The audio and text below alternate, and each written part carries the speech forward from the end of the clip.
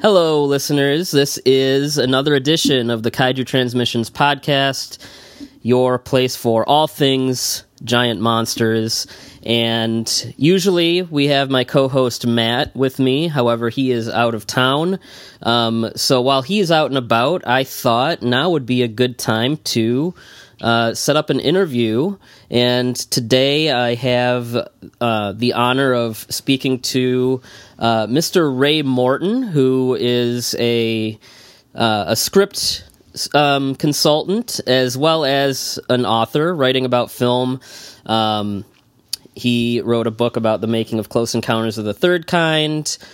He reviews movies online, and he wrote a book that's particularly important to me called King Kong, The History of a Movie Icon, From Fay Wray to Peter Jackson.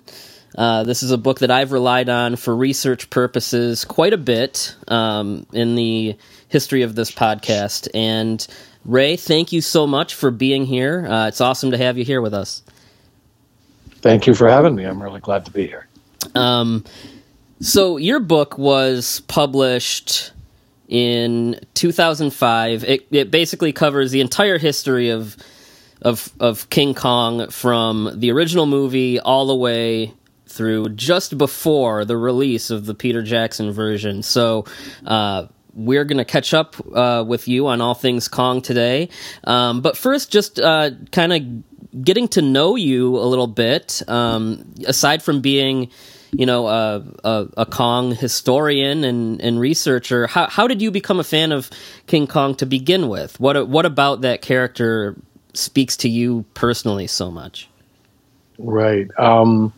Well, two phases, actually. The first phase was when I was a kid, a little kid, maybe 7 or 8. My dad's a big movie fan, and he had seen King Kong when he was a kid, so he sat me down one day and was like, oh, there's this great movie on that I want you to see. And that was the first time I ever saw the 1933 King Kong, and I was just entranced by it. And I've often asked myself why, but I think there's just something about the character. Like, first of all, I love apes, though I'm not sure if I love apes because of King Kong or the other way around. I don't know. But it's such an amazing film in that it creates its own sort of dreamlike world with all of the sort of Gustave Doré-inspired settings and things. So it really pulled me in just as a film. And then the character is obviously spectacular and scary and then ultimately tragic. And I do remember at the end when they killed him, I couldn't believe it.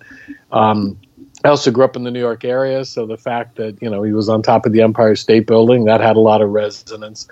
But I think it was just sort of the whole mythic aspect of the character, the tragic aspect of the character, that really pulled me in, and I really became a fan, and I would watch it anytime it was on, and then eventually caught up with Son of Kong, and then the two Toho films, King Kong Escapes and King Kong versus Godzilla.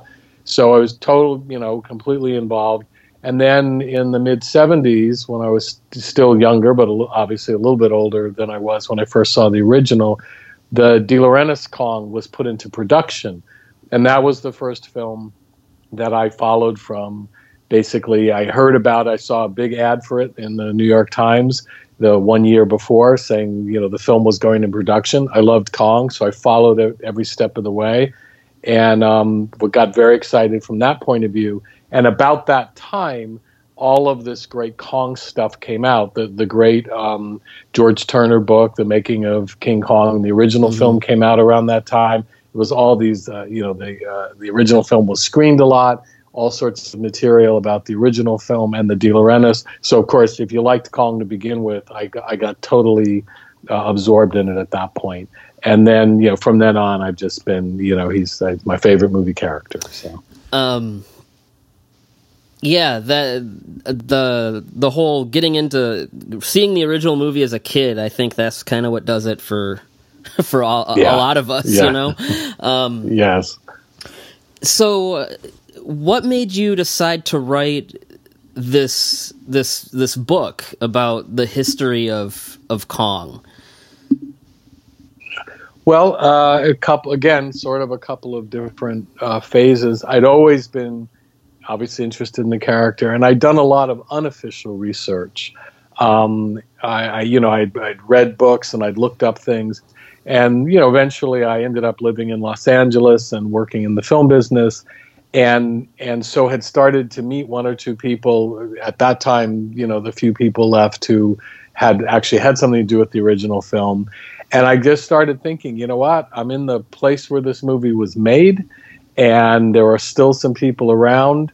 And then also at that point, I had run into people who work on the De Laurentiis picture. And I thought, you know what? Nobody's ever done, obviously there's the great George Turner book about the original film, but I said, nobody's ever done a book about all of the different versions of Kong. And that's kind of what got me started. And then I kind of made a list of everybody that I could find from any of the different versions. The first person I ended up interviewing for the book was Lorenzo Semple Jr., the guy who wrote the screenplay for the 70s version. And once that happened, I just started talking to all sorts of different people. It was a hobby project. And I just thought someday I'll get all this information together and I'll figure out how to publish a book. And then, of course, Peter Jackson announced his film. And all of a sudden it became like, oh, publishers, we want some King Kong books. And a friend of mine who was an author put me together with his agent. And they sold the book almost immediately because they were just looking for all this tie-in material. And then I thought, you know what, this is a shot. I'm going to do the best possible job I can. And that began a very crazy 6 or 7 months of getting the book researched and written and then finally put out. Would you say that your interest in film and writing about film maybe began when you were a little kid, seeing King Kong for the first time? Well, yes, partially. I definitely had become interested in film, and part of that was definitely having seen the original Kong and being a fan, and just researched everything I could figure out about movies. I followed films in production. So it definitely started with that being part of it. And it was just a love of film in general that really got me into it. While we're in this kind of getting to know you segment here, I do want to kind of just briefly bring up your career in script reading and consulting. How did you get involved in that? Well, since college, I've always been interested in screenwriting. And when I moved out to Los Angeles to go to the American Film Institute as a screenwriting fellow. And then I've written a number of produced scripts, so co-written produced scripts for TV, and have done a fair number of film scripts that have unfortunately never made it to the screen. But as every screenwriter knows, we have way more unproduced things in our pocket than produced things. But I did that on and off for a number of years and still do it these days a bit. And then what I found is people started giving me their scripts to look at for input. And it turned out I had a knack for doing pretty good, insightful analysis of screenplays. I did a lot of coverage work and analysis for producers. I did some for actual produced screenwriters who used me to kind of help them get their work in shape before they submitted it to people. And then I started doing it for up-and-coming writers as well. I kind of started a little business where I work with people on their scripts. So, that was definitely a thing that I got interested in and did a lot of work in that area. and just I'm still keeping up with that at this point too. Okay. So you'd mentioned a minute ago, and it's still true, I think. Your book is really the only Kong book to really get into the films beyond the original. Like, the original, for very good reason, has such a well-documented history. Yes. And, your book is still, like, the source to go to if you want to hear about, what went into King Kong Lives or something like that. And that just you feeling like those films really kind of weren't getting their due and kind of wanting to be able to expose the things that went right, that went wrong, and just what the thinking was behind the making of all these movies? Sure, yeah. I definitely, obviously, love the original film. I'm also quite a big fan of the 76 version. And I felt that film hadn't gotten its due. Nobody had ever written about that seriously. And I wanted to write about that film seriously and do a good job on that. And then, from there, it was also, people have not really written only in the lightest ways about the Toho pictures. Mm-hmm. And no one had written about King Kong Lives because it at all. It didn't right. do well, right? Yeah. But I figured, I wanted to be complete, and I'm just a big fan of the characters. So I'm like, boy, if you're going to do it, you want to do the whole character, and also as you track all of the films, the character holds a really specific and important place in pop culture, right? Not just because of the original film, but also because of all of the things the other films have added. Whether the films were good or not, they've all enhanced the character in some way or another. And I thought, you know what? I want to just do all of it up until that point. And obviously, there have been quite a few things since, which I'm working on that too. Going to doing an update at some point. Okay, so, that is on my list of topics. We'll get back to that. Sure. But I agree with you. I mean, I'm just a nerd for giant monster movies, so Kong, Godzilla, like, it's like I eat it like daily, Sure. And it's like, especially with a franchise like Godzilla, it's in the 36 movies or something, and it's like, I might not like all of them. And same thing with Kong. It's like, it is super fun to like see how these characters evolve. Like, same with the Universal monsters. Like, I love Frankenstein, Dracula. It's fun to see like some of the most famous pop culture elements from those characters might not have even come from the original films. Like Igor in Frankenstein. He showed up as a broken-necked convict Shepherd, in Son of Frankenstein, and everyone remembers him as the doctor's assistant, and it's like that that didn't come until way later. And same thing, like Godzilla, people don't realize started as a very serious, somber message about the horror of war and nuclear bombs, and now he's idolized as a heroic character. And same with Kong, the original Kong, that's a movie largely about, how we exploit and treat animals, and now he's, this heroic figure. And it's always interesting to see the evolution of those things. And that's why I really like books like this. Like, there's a few Godzilla ones, but this is still top dog when it comes to just tracking the history of Kong. Well, thank you. Yeah, no, like I said, I mean, this is anytime I do a discussion about Kong for this show, it's like, that's the first thing I pull off the shelf.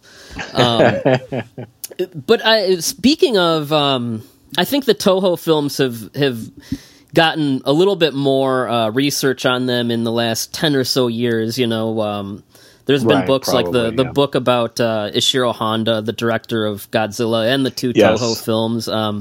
But at the time, your book was one of the ones that went into more detail, and especially with King Kong Lives, which still to this, and Son of Kong, really, Son of Kong, Son of Kong and King Kong Lives are like the two redheaded stepchildren of the Yes. Kong films. Were those more difficult to kind of dig into and research? A little harder because there isn't as much on them, obviously. Son of Kong was really interesting because a lot of the material that I was able to research was sort of buried in the King Kong research material, and some of it I didn't even get to till after the book came out. So if I update the book, I'm going to be updating the chapter on Son of Kong. Yeah, it was a lot harder to find stuff, yet there is still some key things still around. One of the great resources that I used is the Academy of Motion Picture Arts and Sciences has a research library out here, and they have original like studio material and studio records, a lot of stuff that you couldn't really find anywhere else. That helped me a lot, because what I kind of realized is most of the stuff that's been written on Son of Kong came from Forrest Ackerman when he did Famous Monsters magazine, and what I kind of learned later is he made up a lot of that stuff. Yeah. Yeah. Well, let's not of the information. Let's not forget exactly. he's. I think the two endings to King Kong versus Godzilla came from his too. Yeah. Which that is it's amazing. Right. It is amazing how much I still see that come up. It's like the easiest. Yeah. Rumor to debunk, but it still holds for whatever reason. One of the most interesting and sometimes frustrating aspects of working on these pop culture projects is there is so much misinformation out there. And you're right, even like my book is out there for anyone who wants to read it, yet I still see the rumors that hopefully I debunked constantly repeated. I'm like, I think these things just have a life of their own. I've run into that with this podcast too. There's another rumor that we're going to get to in a little bit that drives me crazy. So I'm sure you'll relate. So before I do that though, we since 2005. We've had a slew of Kong stuff. I mean, so the Peter Jackson movie that your book leads up to before it comes out, and then also, I mean, comics, video games, novels, and we basically just completed another cycle of Kong films. So I kind of just want to, quickly go down the list. And kind of see where you are with each of these, and kind of catch up with you. Now, I have read your reviews of some of these films, so I know the answer in advance to some of this. But we'll start with where we left off with your book, which was the Peter Jackson movie. How do you think that one turned out? I have mixed feelings about it. I think there's some great things in it. I also think there's some things that I really wish they hadn't done. I guess my complaint about it is that unlike the first two films, it didn't really add anything new to the Kong myth. I want to correct myself. It added one really great thing, but it happened very quickly in the film. You see Kong come into his lair and he passes the skeletons of old Kong. I thought the idea that Kong is the last of this great species, I loved that. I thought that's terrific. But otherwise, I felt like it kind of just did the scenes from both of the other films. It took a lot from the 1976 version. Which is interesting because Peter Jackson is not. Yes, he does not complimentary. He does not think very fondly of that film. Right, and so I thought that was interesting for that reason.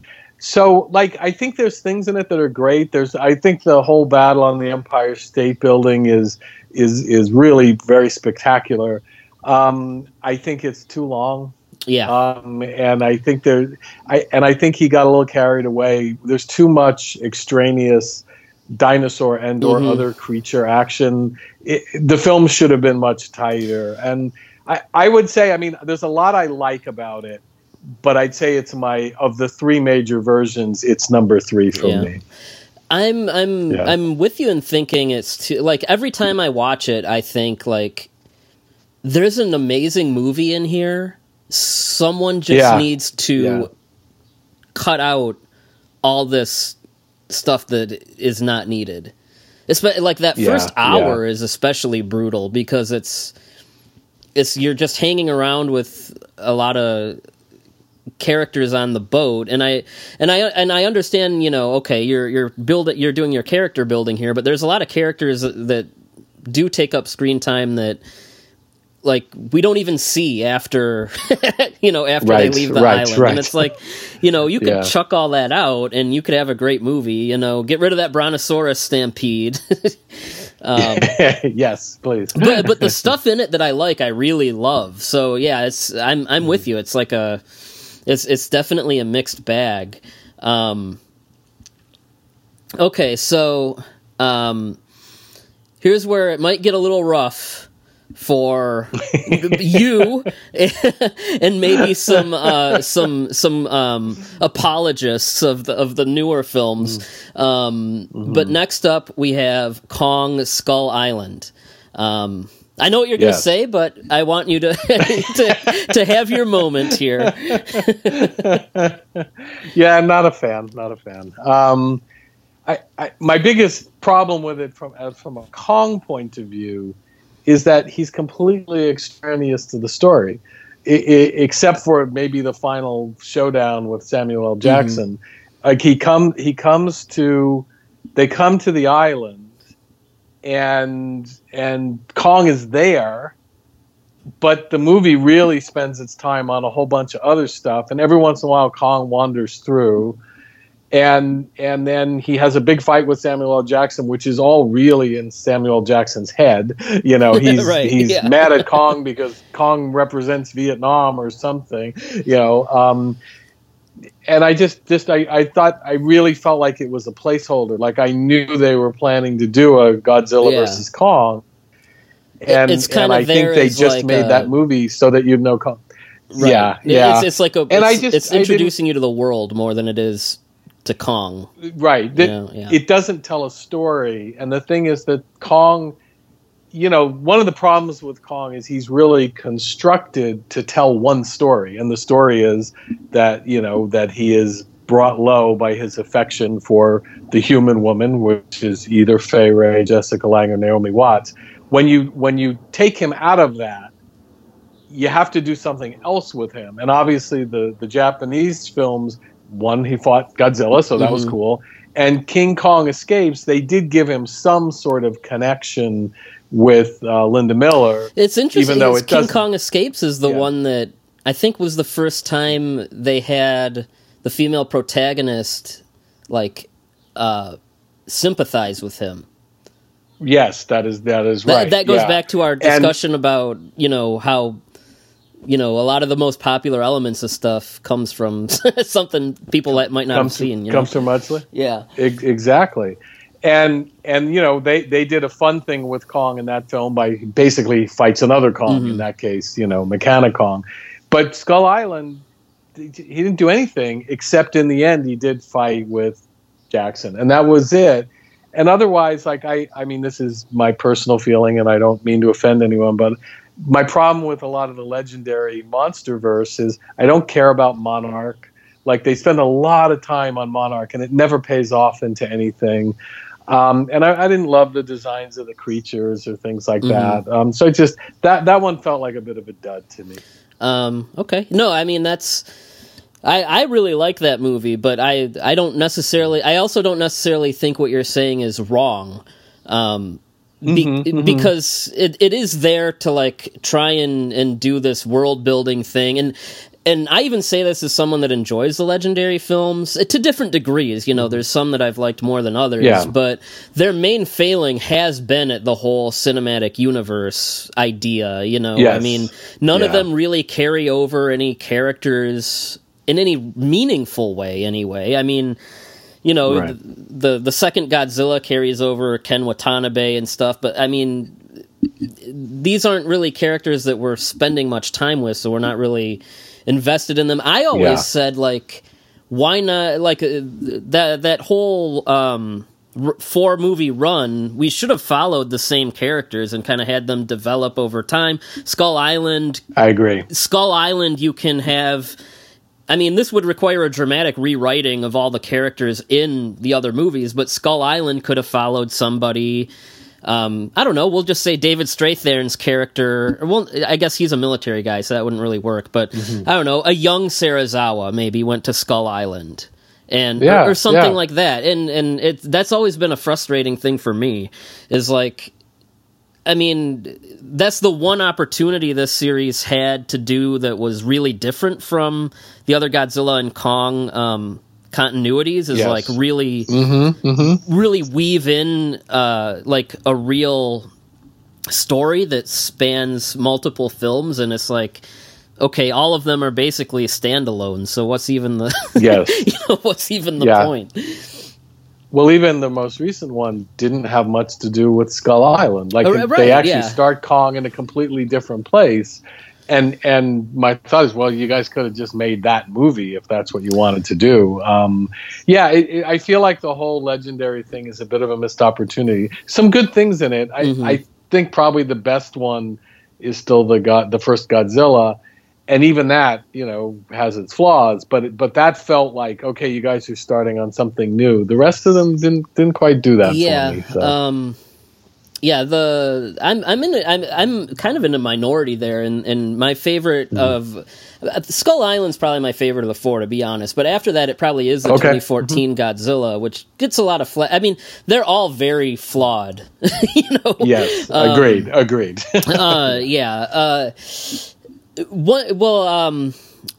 Before I move on, one thing that I don't know. This might open up a little tangent, but that's okay. But it is relating to Skull Island. I think everyone can agree the most problematic aspect of Kong in every version, whether it's the original or I mean, it is the natives, right? It's not. It's definitely working with some outdated racial stereotypes. It's probably the most uncomfortable thing for us fans to kind of confront, whether that's the original movie or the Japanese people in blackface in King Kong versus Godzilla, the savages in Peter Jackson's movie. But I actually think that the Skull Island, the best thing that they did, and it's still not perfectly handled, but was making the natives more of like a pacifist community. They weren't really, they weren't out to, sacrifice anybody. They weren't impaling people or cutting their heads off or whatever. Right. Is that, do you feel like that is a statement you would agree with, or how do you really feel about the change in the Islanders? Right. I mean, I agree. I mean, I think that is the film of all of them that did the most to give the natives a culture, to make them real characters as opposed to, old movie tropes, which has all of the racial and cultural issues to them. I have mixed feelings, which is I don't think any of the elements of that film were particularly successful. But I did like that they made that attempt. And you're right, they gave him a culture that wasn't native sacrifice and things. They did kind of put the wall in there a little bit, but they didn't really say what it was for. And I thought, okay, that's fine. That's good. Yeah. And I don't know if... I don't know if maybe it's Jackson being like a horror guy, but do you have any opinion or thoughts on maybe why his version was so brutal and savage? It's funny. I don't know why he chose to go that way. It's almost more regressive in certain ways than the other one. Right. Well, what's funny is I had done an interview with Philippa Boyens, one of the co-writers, prior to that film's release, and she talked about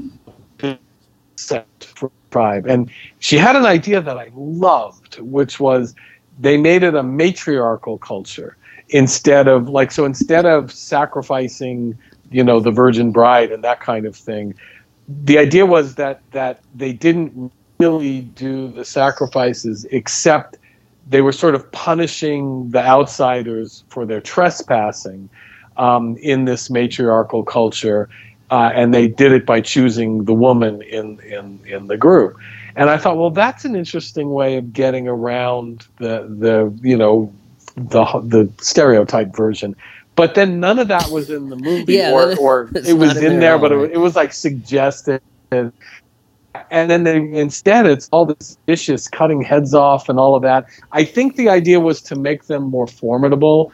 You know, they weren't just this tribe that the outsiders were going to come in and, you know, take over and all that. Like, these were actual, you know, opponents and things.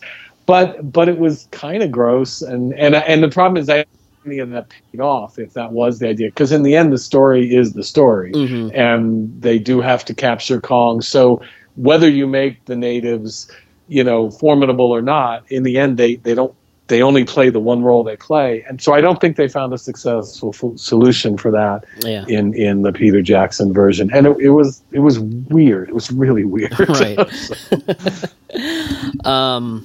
Okay, here's another one. So Godzilla versus Kong is following Skull Island. Before I give you the room here, this is what, again, sure. I'm a little bit of an apologist for a lot of movies. Like, I'm like one of 4 people that likes King Kong Lives. You know, I realize it's a horrible, it's not a good movie at all, you know, but it's one that, you know, right. I can't, there's a certain kind of 80s campy, almost grindhousey kitsch to it that I just like. Okay. No, I only say that because I read your review of Godzilla vs. Kong, and I'm like, in my head, I'm thinking like, you know, I really enjoy this movie, but nothing he's saying is wrong. It's a little bit it is a little bit all over the place, but so that was kind of, I guess, what all this recent Kong Mania was leading up to, this big crossover. So I want you to share your thoughts on how that movie turned out. Well, I will say this: I liked it better than I liked Kong Skull Island, because at least it had sort of a purpose for Kong. He had some reason to be in the story. And I did like certain elements of it. Like, I thought the idea of having him in his own little biosphere was really cool, where they have him in the beginning. Like, I thought, well, gee, if you were going to have Kong around, that's probably something you do, especially in this. I always feel like these films take place about 15 minutes into the future, you know, right, when there's enough technology to do some of these things. So I liked that a lot. The part I liked the most and really wanted them to do so much more with is, you know, Kong works when Kong has some sort of connection with a human character. And they set it up great with the little girl who was deaf and who could sign with Kong. I thought that was really original. And, you know, obviously coming off the whole Coco the Gorilla thing. And I thought that's a great twist, a great idea to throw into a Kong movie. And then they didn't do anything with it. Right. And, like, it doesn't play a part in any of it. So I felt like, well, I love the idea, but I was disappointed they didn't do much with it. And then, you know, well, you read my review. Otherwise, I feel like it was 50 different ideas for a movie thrown together. And I don't know. At a certain point, I was like, I don't really get what's going on, and I don't care that much. Yeah. You know, that kind of thing. A lot of that isn't just I mean, that's kind of something that is in a little bit of most of these MonsterVerse films, but I think that's more a symptom of just how these big, huge blockbuster movies are made now. Is like, absolutely, they come off an assembly line, you know, like. Yeah. Well, what they do is they all sit down and make a laundry list of things they want in the movie, and then they try to hammer a script together around it. Yeah, which is not how you tell a story. And it's really like these movies are so expensive now that they feel like they need to have something for literally everybody in them. So There's much stuff going on, and and not only that, but it's like, we need to make sure it's a big hit in China, and so after a while, you're left with something that feels a little like way more processed, and it's not the Godzilla and Kong franchise is more a victim of. I mean, I guess it's a little bit always been this way. They're victims of the times they were made in, what the budgets are like, what the system is like, and and you definitely see that here in ways that are unfortunate. It is very much a 2020s studio paint numbers blockbuster story construction. Yeah. Like in 30 years we will be able to watch these and be like, yep, that was made in in 2019 2020. The other problem I think they had, which they didn't have in King Kong versus Godzilla, part of the problem is when you're going to do this giant monster movie, do any other kind of movie, you need a protagonist and you need an antagonist. Somebody's got to be the good guy. Somebody's got to be the bad guy. In the 60s one, people forget now. You will know this because you're a student of this stuff. Godzilla was a villain. Oh, yeah. In the first two Godzilla films, and he is a villain in King Kong versus Godzilla, and he was supposed to be defeated, and you wanted King Kong to come in and defeat him. So you had a good guy and a bad guy. Because these films make the monsters the heroes, you now have two good guys fighting against each other, which means, number one, it never works because you got to give sort of both of them a grudge, and that never works.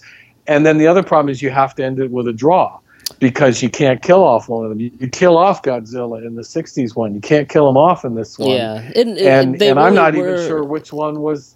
Well, it's like, okay, Godzilla wins the Hong Kong fight, but then sort of, yeah, I mean, but well, it's like, oh, Kong is dying, he needs to be resuscitated, whatever. But then to get around upsetting the Kong fans, they bring Kong back and have him take out Mechagodzilla, which I don't know. I guess you kind of. 1962 was different because it was like Godzilla was the new kid on the block, and I think.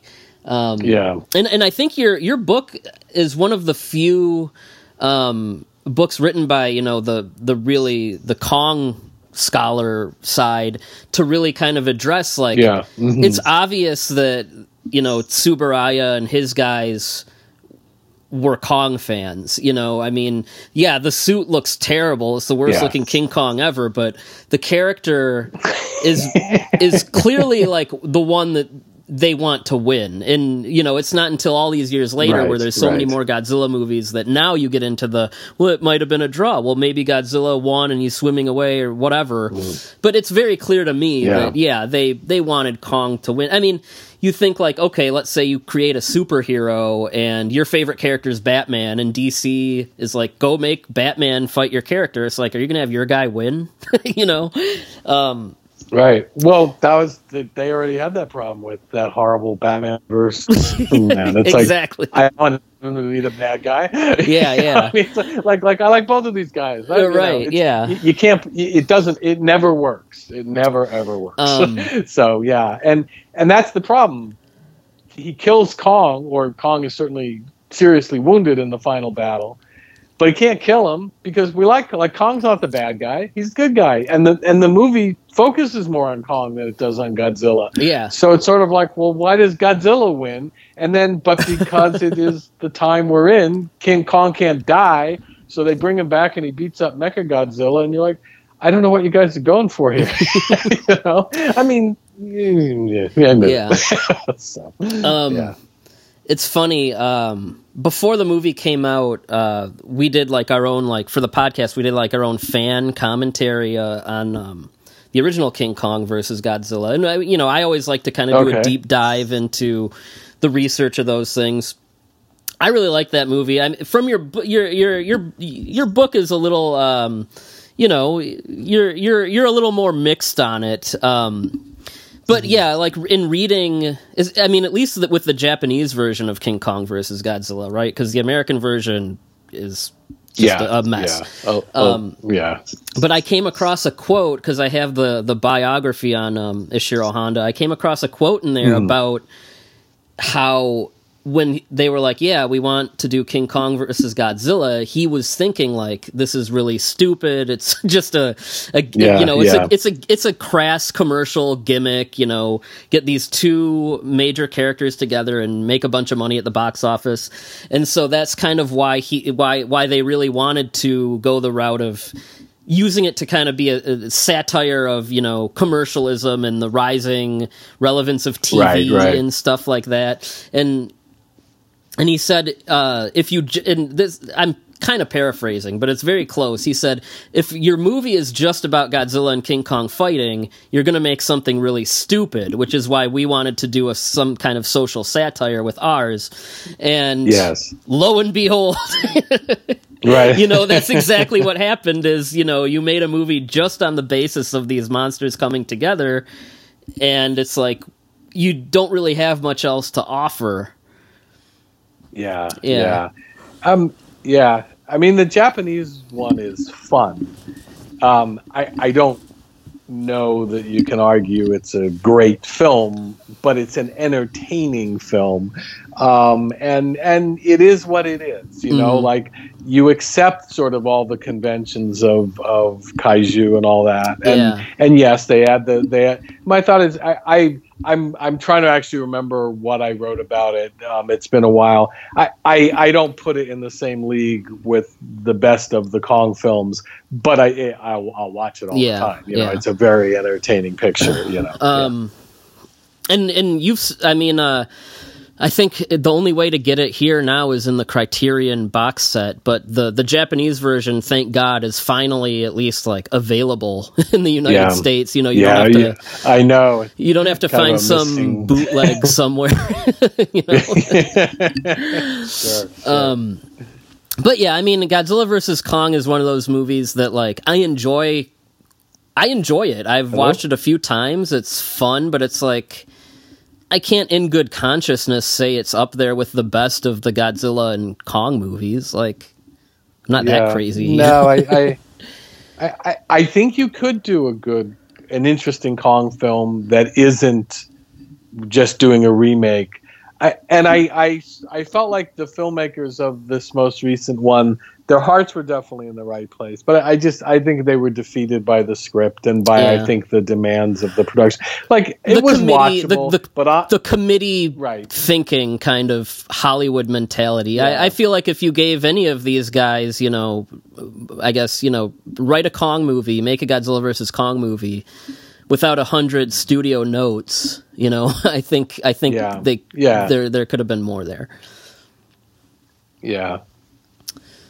You left out the Broadway musical. Oh, I'm glad you brought that up. That was actually, I was going to say, that perfect segue. So now getting out of films, I was going to ask, what were your thoughts on the Broadway musical, which I think people can watch a pro shot version of it on YouTube, maybe now. Oh, can they? Maybe. I don't want anyone to quote me on that, but I know at least there's pro shot segments of it. Okay. Did you see it? I didn't see it, but one of my friends that lives in New York went and saw it, and he came on this podcast to talk about it. And then other than that, I've seen some clips and some behind the scenes stuff, and I watched I think it was 2 years ago, they showed us a pro shot segment from it on the Thanksgiving parade or something. So I haven't seen it in its entirety. Yes. Well, the way that I will put it is they built an awesome Kong puppet, and then they put a Broadway show around it. And as a Broadway show, it's an awesome puppet. That is literally what every single person I've heard that's seen it has said exactly that. It's like, go for the puppet. The puppet was great, although interestingly, and this I was scratching. I saw it with one of my brothers saw it with me, and he had a funny comment but they built this wonderful puppet. But then they wrote a show in which they wrote a bunch of stuff for Kong to do that the puppet couldn't do. So there's like literally a scene where when Kong actually fights the T-Rex, they couldn't do that on stage. So Kong literally goes behind the scenery and you just hear the fight. You don't see the fight. You hear the fight. I'm like, guys, you have to build the puppet to do the stuff in the script, or you have to change the script. So there were some moments with the puppets that were wonderful, but then there was moments where the puppet clearly couldn't do it. Otherwise, I would have to say it probably was one of the worst shows I've ever seen in my life. Yeah, no, you are not that's like seriously everyone that I know or any reviews I've read, it's been that. That's like the overwhelming consensus. You will not find me contradicting that.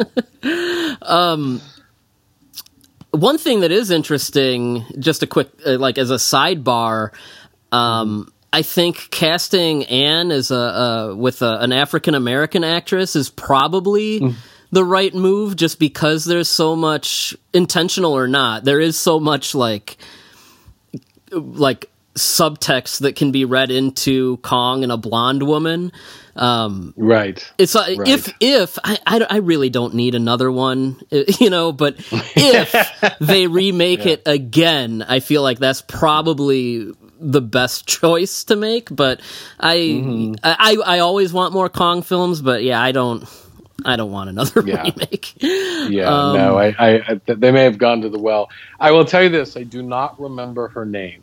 But the actress in the play, I thought she did fine. She was appealing and did a good job. It's just what they gave her to do was bad. My issue with the character in the play, and we don't have to spend a lot of time on it, but they set it in the 30s, and they wrote a very modern woman, and like they will often do in period pieces now, where they're really, and it didn't work. And it was, I nothing against the actress. She did a good job. She had dreadful material to work with. So I hope she landed another show, because she was decent. Now there's also been like a ton of different comic books and novels. There's is it Joe DeVito? Yeah. He's got like a whole Kong universe in literature. There's been so much material like in the last 15 years. Have you kept up with any of that at all? Some of it. I can't say that I looked at it encyclopedically, but I've seen some of Joe DeVito's stuff and some of the other spin-off books, and I've read a number of the comics. Again, probably haven't read them completely. I do figure at some point I'm just going to acquire them all, because I do want to read them. Most of that comes because I don't know how clear you are on the whole rights situation. Oh God, that's something that we definitely are going to bring up. But the rights situation is crazy. Yeah. But go on. Well, all of the comics and the novels and all of the Joe DeVito stuff comes from Richard Cooper, Marion Cooper's son, because the Cooper's estate has all the literary rights, and basically to maintain the literary rights, you have to every so often publish new material like that. That way they can keep it going. That's what all of that's about. So some of the stuff I've read has been cool. Some of it is, we're in an interesting era in terms of pop culture storytelling, where we have to tell the backstory of every single thing. And some of it's interesting, and some of it's like, you know what, I don't need to know this, but okay. And they got him crossing over everywhere. He's meeting Doc Savage and Tarzan and Planet of the Apes. The Planet of the Apes one cracked me up, because I'm like, well, that was certainly an interesting way to go with that. but why not, right? I guess. So I guess getting back to some of the more I guess I want to jump back to the original movie. with just Kong thematically, that's a character that is rooted in, it's how we treat nature, wildlife, how we exploit them. And Marion Cooper was very famously kind of like a real life Carl Denham. And yes. I've always kind of wondered, and I mean, this is where we're getting into kind of theoretical stuff that you might not have an answer for, but obviously we're the villains in Kong. Kong is a character that should not have been removed from his habitat, and he is killed horribly. Do you think that somewhere in there that might have been some kind of expression of maybe how Cooper might have exploited animals in his earlier films? I don't think so. I think that interpretation of the story is a more modern one. Cooper's point of view on it was very different. Like Kong was not the hero of the original film. Kong is the villain, mm-hmm. and it's what's the weird part is because when we look at it from a modern perspective, Carl Denham is the villain. Right. And actually, when they did the 70s version, they made that character who was Fred Wilson. He was an out-and-out villain. Cooper did not see Denham as a villain.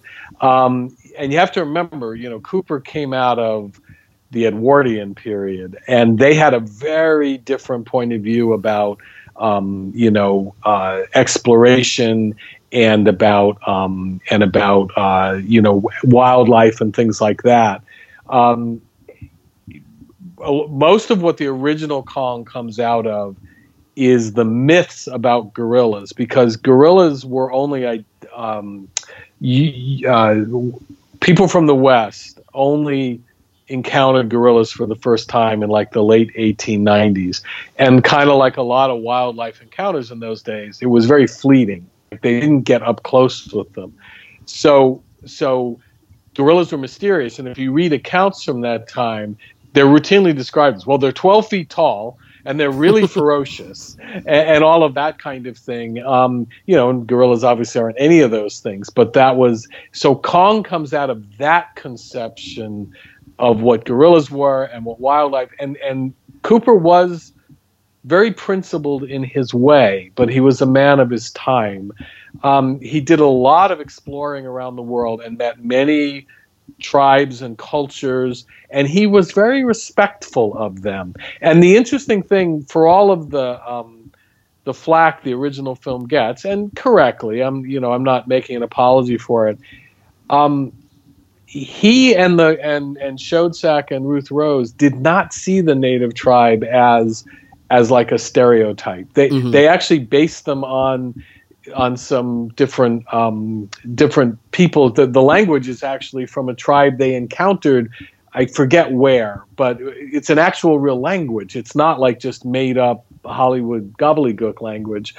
The place it falls apart, and this is Cooper's Edwardian and maybe even his Victorian upbringing, is when it comes down to it, all the stuff about gorillas running away with white women and native sacrifice, that comes out of the pulp literature of the time, and he was just a big fan of that stuff. So he kind of melded a real serious approach and respect to things with this pop thing, and that's why I think it's a little kind of all over the place that way a little bit. But thematically, he really saw it as an adventure story about, like, he liked adventurers, and he wanted it to be about the ultimate adventure. He didn't have any sort of message in mind or concept in mind, though that did come in later, and I think is completely legitimate. You know? It's interesting. This is going to tie into my next question, but it reminds me, in an interview, Quentin Tarantino said one of the reasons he considers Kong what he called an accidental masterpiece is because of kind of what you just said, in that they weren't really going for a really, a heavy metaphor or anything, but they did it anyway. and there's a reason why and the fact that that's become like what people know is, the metaphor for Kong almost as much as Godzilla and the atom bomb is because of what is it's on the screen, it's in the text of the movie, but it's not something that they realized they were, like, it's like they were saying it on accident.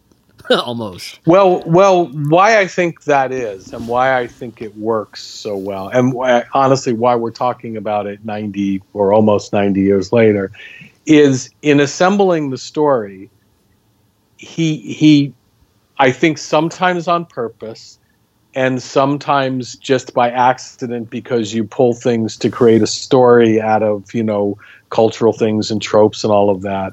It's a very archetypal story.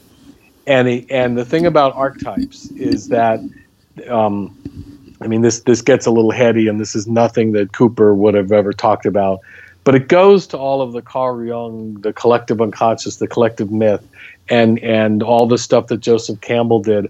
Archetypal stories push buttons in us, because they appeal to sort of the sort of the sort of our primitive narrative instincts, in the sense that, we know what a hero is, we know what a villain is, we know, the thing that makes Kong work is he's brought down by his affection for this woman. That is such a fairy tale. That is such a myth type of story and it matches all the other myths that have ever been done about all sorts of things. It just pushes those buttons in us.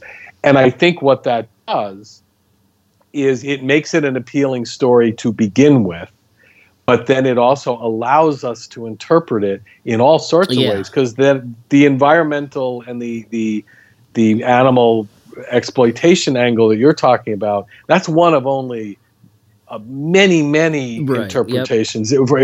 It's been interpreted as about colonialism. It's been interpreted as a racial tale, as an exploitation tale, like a natural resources exploitation, or just a resource, strip mining of a country thing. All sorts of things. It's a rape metaphor, according to some people. And the thing is that because it is so archetypal, it allows you to have all of those interpretations, and they're all valid. I don't think Cooper intended any of them, to be honest with you. It's interesting because I think someone that probably did have, I think, a sympathetic view of Kong, and why almost anyone you show the movie to does, is because I think Willis O'Brien approached Kong from a different angle than Cooper and Schoedsack did. Yeah. I think everything that he puts into it is that's all Willis O'Brien, and making Kong so human-like. That's where we get, our hero, out of Kong. Yeah. Well, he gave him a character, and that character is both terrifying, but also funny and tragic, and some of that, all of the personality is O'Brien for sure. You almost wonder if anyone else did it, how it would have turned out, Yeah, well, the answer is you can watch lots of other giant monster films, and most of the time they have no feeling, Yeah. O'Brien was a wonderful craftsman and a wonderful artist, and a very personal artist, I think. And Cooper wanted a lot of that stuff in there too. I don't know that he maybe thought about it as deeply as O'Brien did, because O'Brien had to create the behavior that would make the character. But yeah, that's the cool thing about the film, is he has our sympathy, even though he's not necessarily that it wasn't intended to, but narratively wise, he is not a hero. But like all tragic creatures, he's going to poke some sympathy for us. And I actually think the thing that makes it memorable is the original film and our affection for it. Yeah. I think both of those things are what create why it ends up having the potential that it does. And you kind of alluded to this a moment ago, but did you happen to see Inglourious Bastards, the Tarantino movie? I did, yes. What did you think of the scene where they're playing the game and they relate Kong to the experience of a slave, being brought over in chains, being exploited and killed, and because that's another read is it could be a metaphor for the black experience in America. Yeah, I mean, I can't say it stuck with me. I remember the scene, and I've heard that. I mean, that's not an original metaphor to Tarantino. I've read that metaphor on and off for years, or interpretation, not metaphor, for years and years and years. But I mean, when he came up, I thought, well, that's Quentin. He knows his movies and his movie lore. And I mean, again, anything. Nicholas Meyer has this great point of view on this stuff. He's like, once the movie or the novel or whatever leaves the creator's hands, it belongs to the audience. Yeah, the death of the audience. What is it? The death of the writer or something? I don't know. There's a term for that. That might be. Yeah, I'm not familiar, but and the thing is, any interpretation anyone wants to have of that story, if that's what it means to them, then that's what it means to them. And I mean, I tend to look at it more from its mythological and fairy tale aspects. That's what speaks to me about it. And also I relate to it on the sort of the technical and creative accomplishment part. I can see those metaphors in it. And my thought is all are valid, but I always tend to tack back a little bit more towards the fairy tale and mythic elements of it. I think that's what grabbed me when I was young, and I think it's what still grabs me now. All right, so we're talking about the original movie, and I warned you I was going to do this. And that's okay. Some rumor control here, because this is the one that out of all of them drives me insane, and that is. Okay. I've never found, and I've become like obsessed with debunking this just because I've never found a single piece of information, reliable information from the source to back it up. And that is that models from the cut spider pit sequence were later repurposed for the Black Scorpion in 1957. I see this everywhere. And I believed it for a little bit, and then I was like, "Where is this coming from?" And I found nothing. I'll tell you where it came from. Faury. Was it, okay? Is that okay? Because I know Steve Archer's O'Brien book has the only mention of it is in a caption under a photo that mentions one of the spiders in the trunk that I think David Allen came by from Obi's stuff, and it says it was used in the Black Scorpion. Right. It does not surprise me that that's a Faury thing, but I mean, I even ended up, I wrote an article for it in a fanzine, and I even consulted with Mark Wolf and Ernest Farino, the effects artists and stop motion kind of experts, and they said the same thing. They were like, there is nothing to back this up in existence. Right. And right. I think, like, to me, it should be kind of obvious just because there's like over 20 years between those two movies, and it's like almost 25, right? Yeah.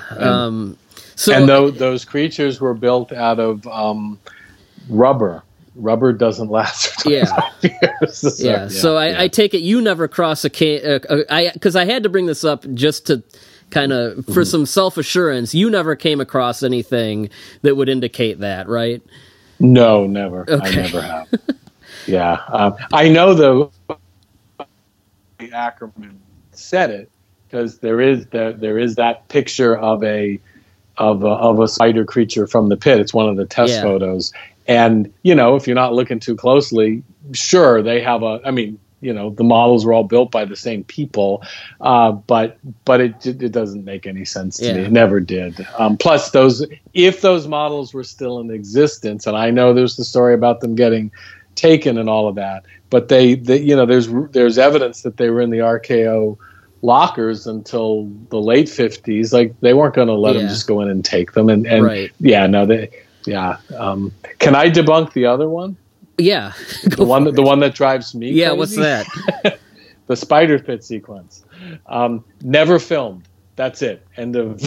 It was never filmed. There is no lost spider spit sequence, and that's that. So, okay, well, see, that's a little bit of a that is a little bit of a curveball, because there's that note from Cooper that said that he screened it for like an executive or something, and that it stopped the movie. Yes. So Cooper made up a lot of stuff. Okay. Well, okay. All right. You're sort of blowing my mind right now. Yeah. And I'll tell you why it was never filmed, but ask me the question. Okay. First. So my next thing was those photos. The behind the scenes photos that came from O'Brien's estate or whatever. What were those? So were those just test photos? Yep. Okay. That's exactly what they were. Yeah. Yeah. And I'm not sure if it was Cooper that said it. It might have been O'Brien's wife, I think, said that he was really proud of the spider pit sequence and considered it some of his best animation. So let's unpack. I've heard that. Yeah. So let's unpack all this. Okay. So what? Yeah. So I'm going to give you the room to kind of unpack what the deal is with the spider pit sequence. Well, here's the thing: you always hear about the lost spider pit sequence. How come you never hear about the lost rooftop jump sequence or the lost triceratops in the tar pit sequence? And the reason you don't hear about them is, like the spider sequence, they were never filmed. The original script of Kong, and it's in the screenplays. You can, if you look up the original writing, there's a sequence when Kong is going through the jungle where he encounters a mother triceratops and her two babies, and one or more of them is stuck in the tar pit, and he goes to get them or something, and they end up having a fight. Okay, I know there's a big fight around the tar pit, and then there is the spider pit sequence, and then there is the original escape from the theater in New York. In the current film, he knocks down the 3rd Avenue L, the subway. In the original cut of the film, that was a last-minute film sequence. Kong was supposed to go up on the roof of the hotel, and where Jack and Carl Denham come out, and they're like, "We gotta, get the spotlights. We gotta chase him." There was a whole sequence where Kong jumped from building to building, tracked by floodlights, by police floodlights, and that's how he made his way to the Empire State Building. So those were 3 sequences that were in the original script. There are some production illustrations because they were planning to do the scenes, and most of the sets were built for it, and there were test sequences. But the thing about King Kong is what people don't. One of the weird things people say about, is this B movie? It's like, Kong was not a B movie. Kong was a really expensive film. It cost at the time double, like what an A picture was in those days. A big budget studio spectacular. It cost twice what the average spectacular was, and it had budgetary issues. And basically they were told, you have to cut back on some of the sequences because this movie is just costing way too much. And Cooper made a decision. He cut the tar pit sequence, he cut the spider pit sequence, and he cut the jumping from rooftop sequence. The quote you always hear from Cooper is, he said, well, it stopped the story dead. And he's right. It did stop the story dead, because it would have been a 5-minute sequence that involved not Kong. It would have involved all these other characters, but it wouldn't have involved Kong. And from a pacing point of view, I understand why they cut it. Okay, because it would have slowed the movie down. But the reason that I know it was never filmed is really simple. If you look at the production reports, it was never on the schedule. All the scenes in the movie that are in the film are on the production schedule. And I'm talking both about the animation production schedule and the live action shooting, because there was a live action portion and there was a miniature unit. They never filmed it. It's not in any of the production reports. And if you look at the production screenplay, those 3 sequences are all X'd out in the production screenplay. because they knew they weren't going to film them. So where did those photos come from? The photos were tests. They had built the sets, Mm-hmm. and they built the sets for all three sequences, and even the jumping from rooftop to rooftop sequence. The buildings were rephotographed. Those are the background buildings when Jack and Denham come up on the roof. So they repurposed some of that. So the sets were all built, and they shot tests for everything. Like they were going along making the movie. They were intended to shoot it, but it got to a point where it's like, we can't afford to do these sequences. Basically cut the ones you don't think are necessary. And Cooper cut all the ones that were necessary. I don't know why he told that story about having it in a preview, except I think in his mind it could have been entirely memory. possible. I mean, yeah. My thought is I think he was really excited about the sequence, and I think he was disappointed it wasn't in there. But Cooper tells a lot of stories. Like, right. He told a story about the way where he got the idea for the Empire State Building ending was he looked up and he saw a biplane flying by the Empire State Building. And he imagined a giant gorilla up there, and that's where the idea for Kong. And you will see that repeated all over it. That is not where the idea came from. The biplanes weren't even in the script till like the fifth draft of the screenplay. So Cooper, he's a storyteller. He made up stories. Dino said the big robot Kong performed all of the action in right. his Kong. The guys make up stuff. But do you think that's why you'll never find that scene, because it doesn't exist. Do you think there's any chance that maybe there was some test animation done for it?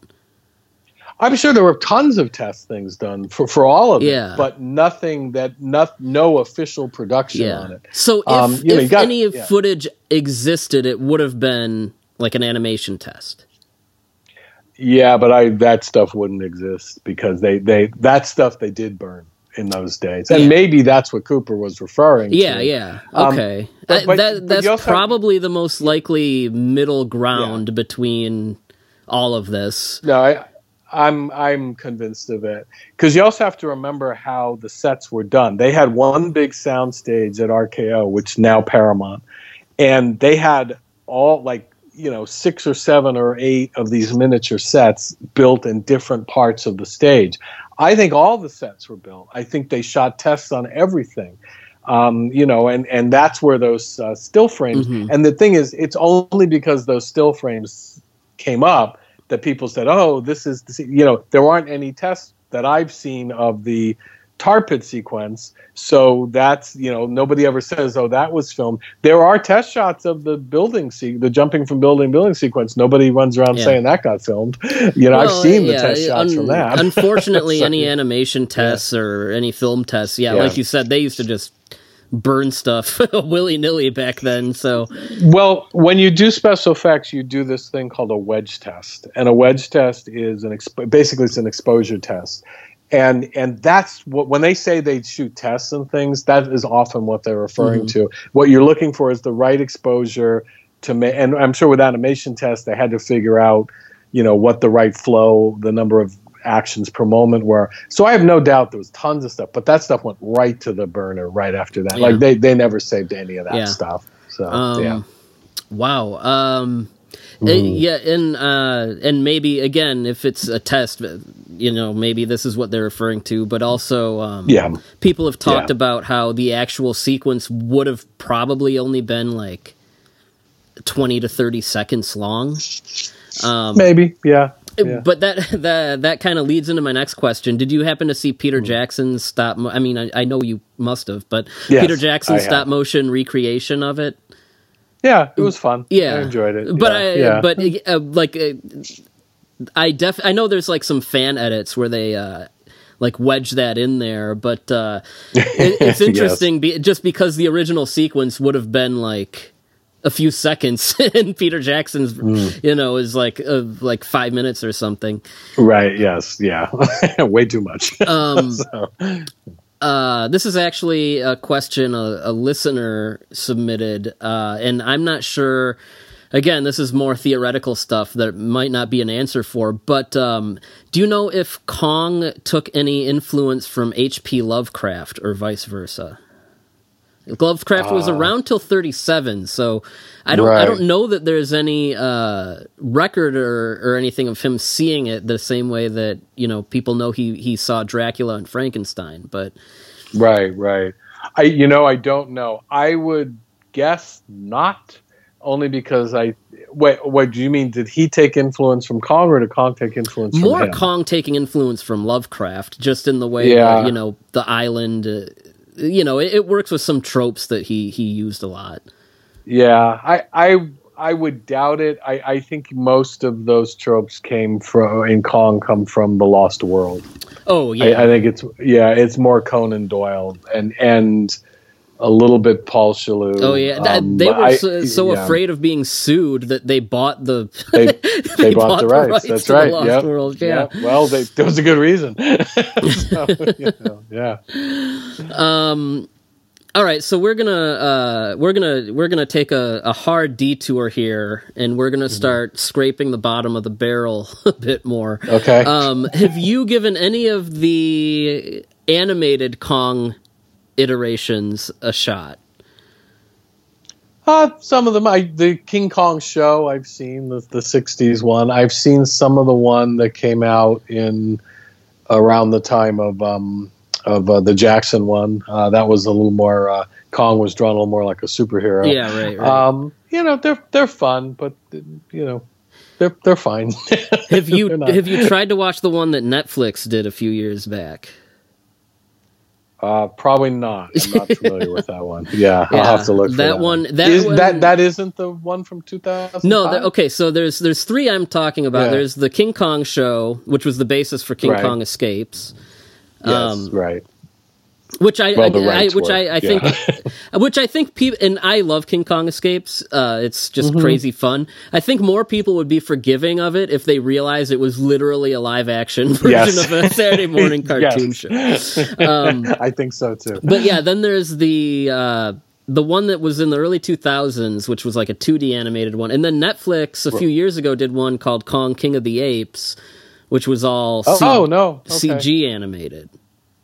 I will have to look for that. I didn't see that one. Yeah, it ran 2 seasons. I mean, it's Netflix, so it just stays there. Right. But, right, yeah. If the other version... what's an easy way to say it? If the other version's audience was like maybe 8 to 10-year-olds, that one's audience is like 6 to 8-year-olds. Like, it's really, really kidified.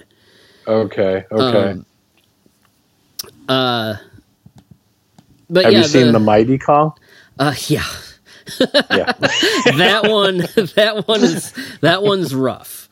Yes, I agree. So speaking of these animated iterations, not the King Kong show. I know that one was directly licensing the character from RKO.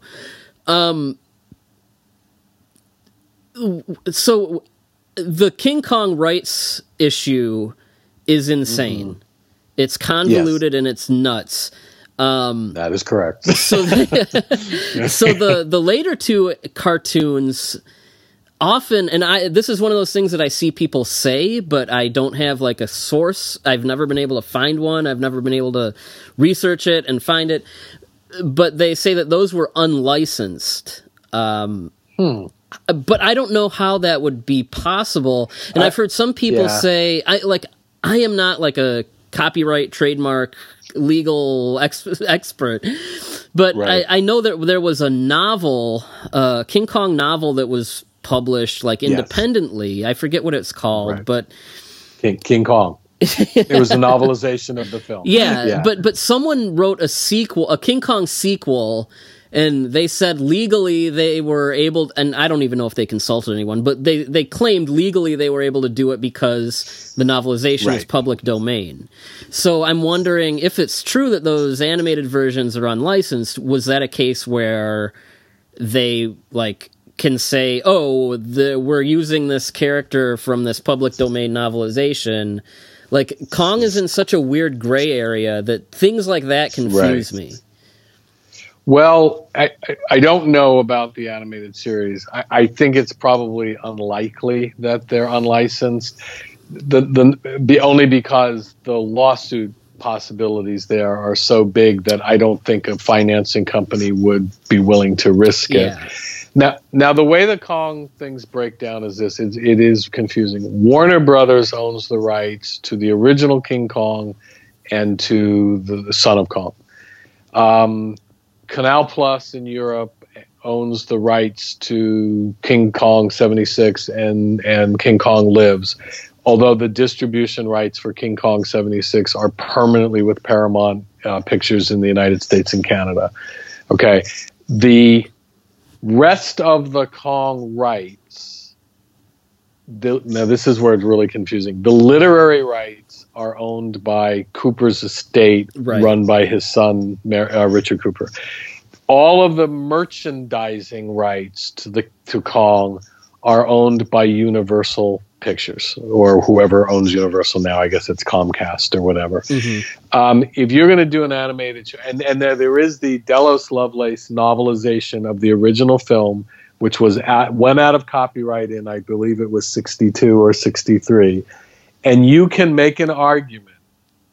If you make a Kong production, you can make an argument that you are doing a sequel to that book. But here's where that gets tricky.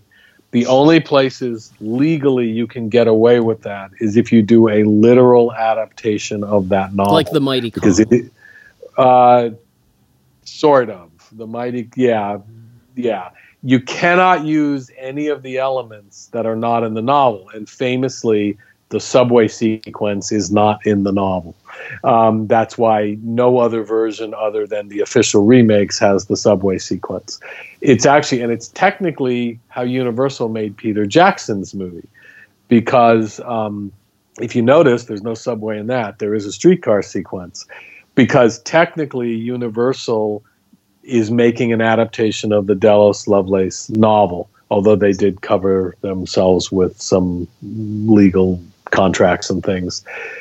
If you do a spin-off of that novel, a sequel, you have to only sequelize elements of the novel, and that becomes a little tricky, because if you start elaborating on Kong, you are probably going to step on other productions. So my thought is you could probably get away with it in a novel, but if I'm going to produce an animated television series, I am no way opening myself up to that indemnification. What I suspect, and I don't know, I'll have to look into it, but what I suspect is they have a license from Universal, probably, because they could consider it a merchandising thing.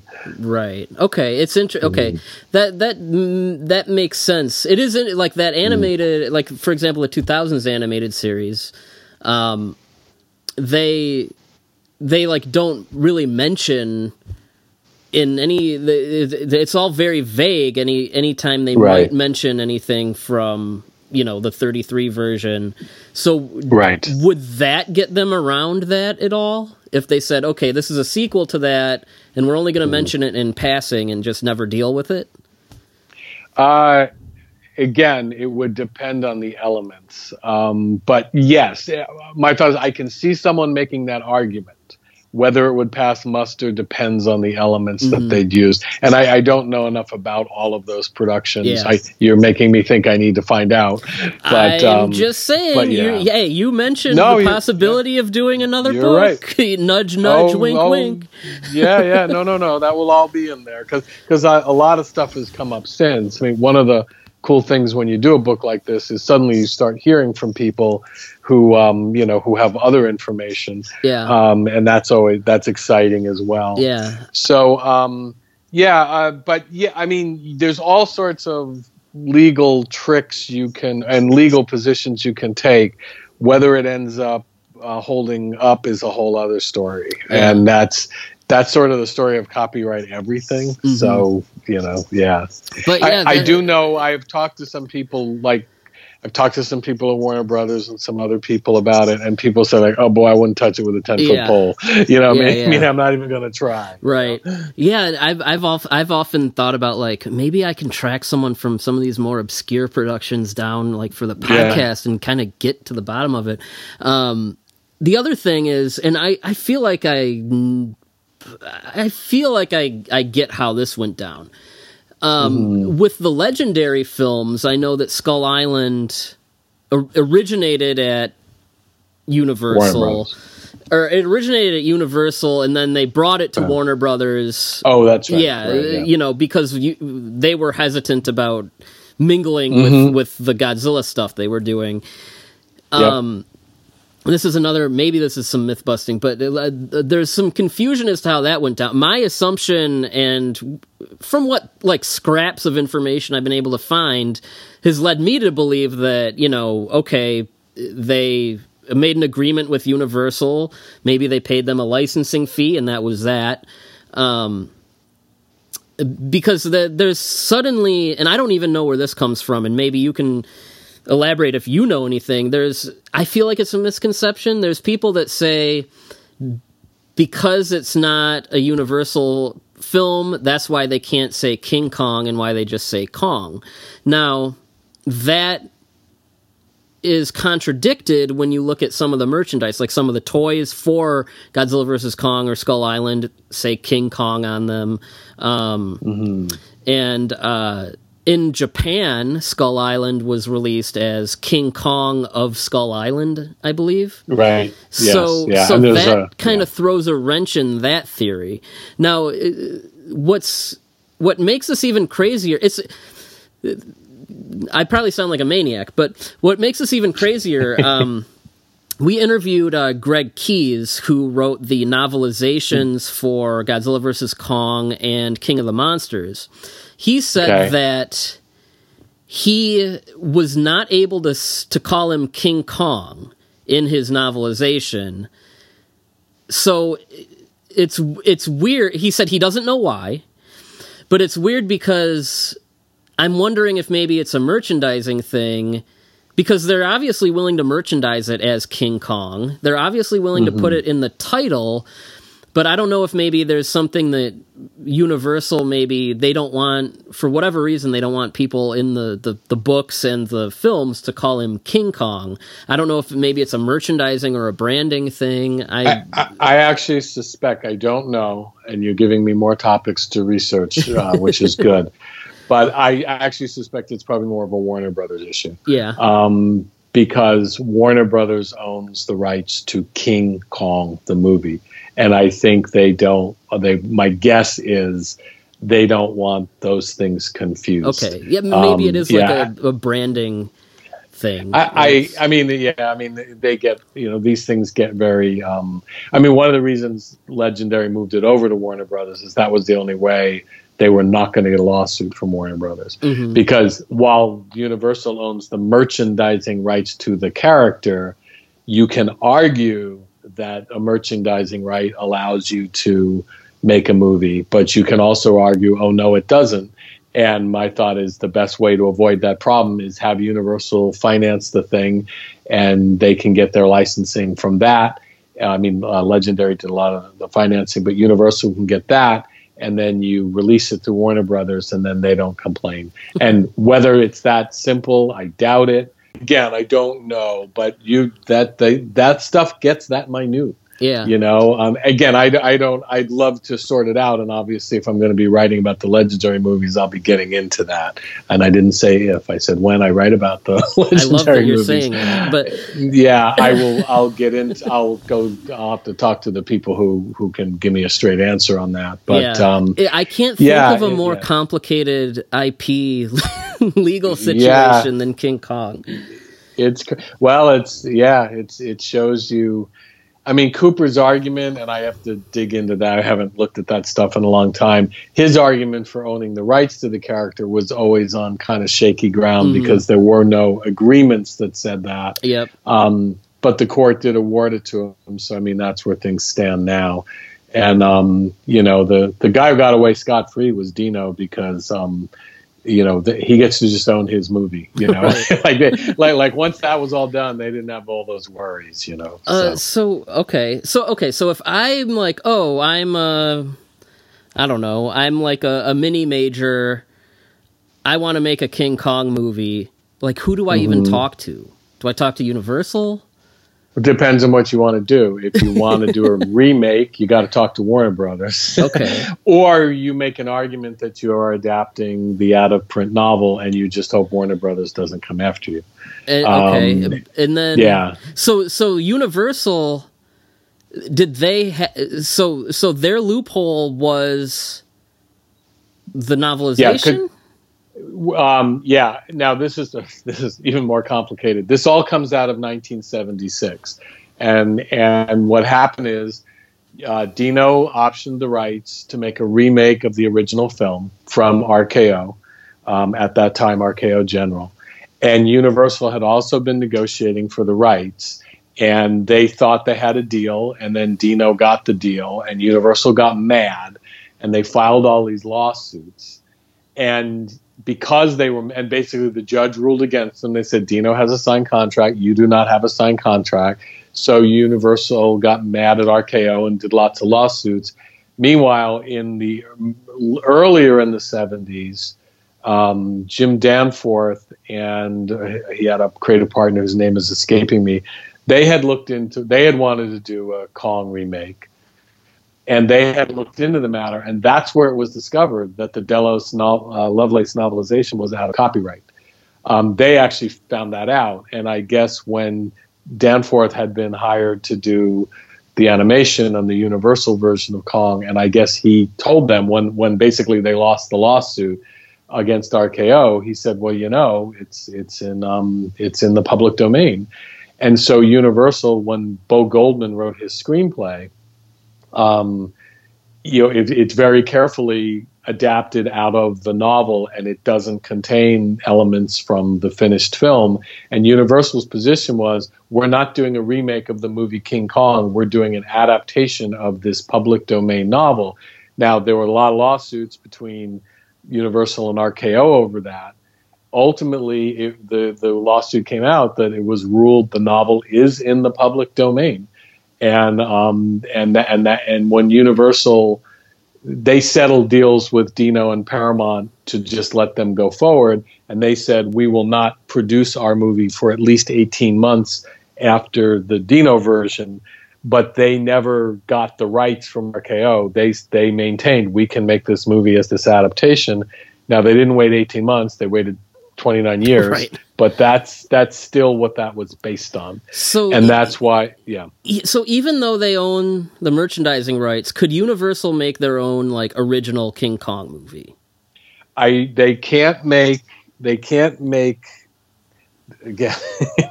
They cannot do anything that's a spin-off of the original film. They can only make something in the vein of either a new version, or they can make an argument they're making a sequel to the public domain novel. Okay.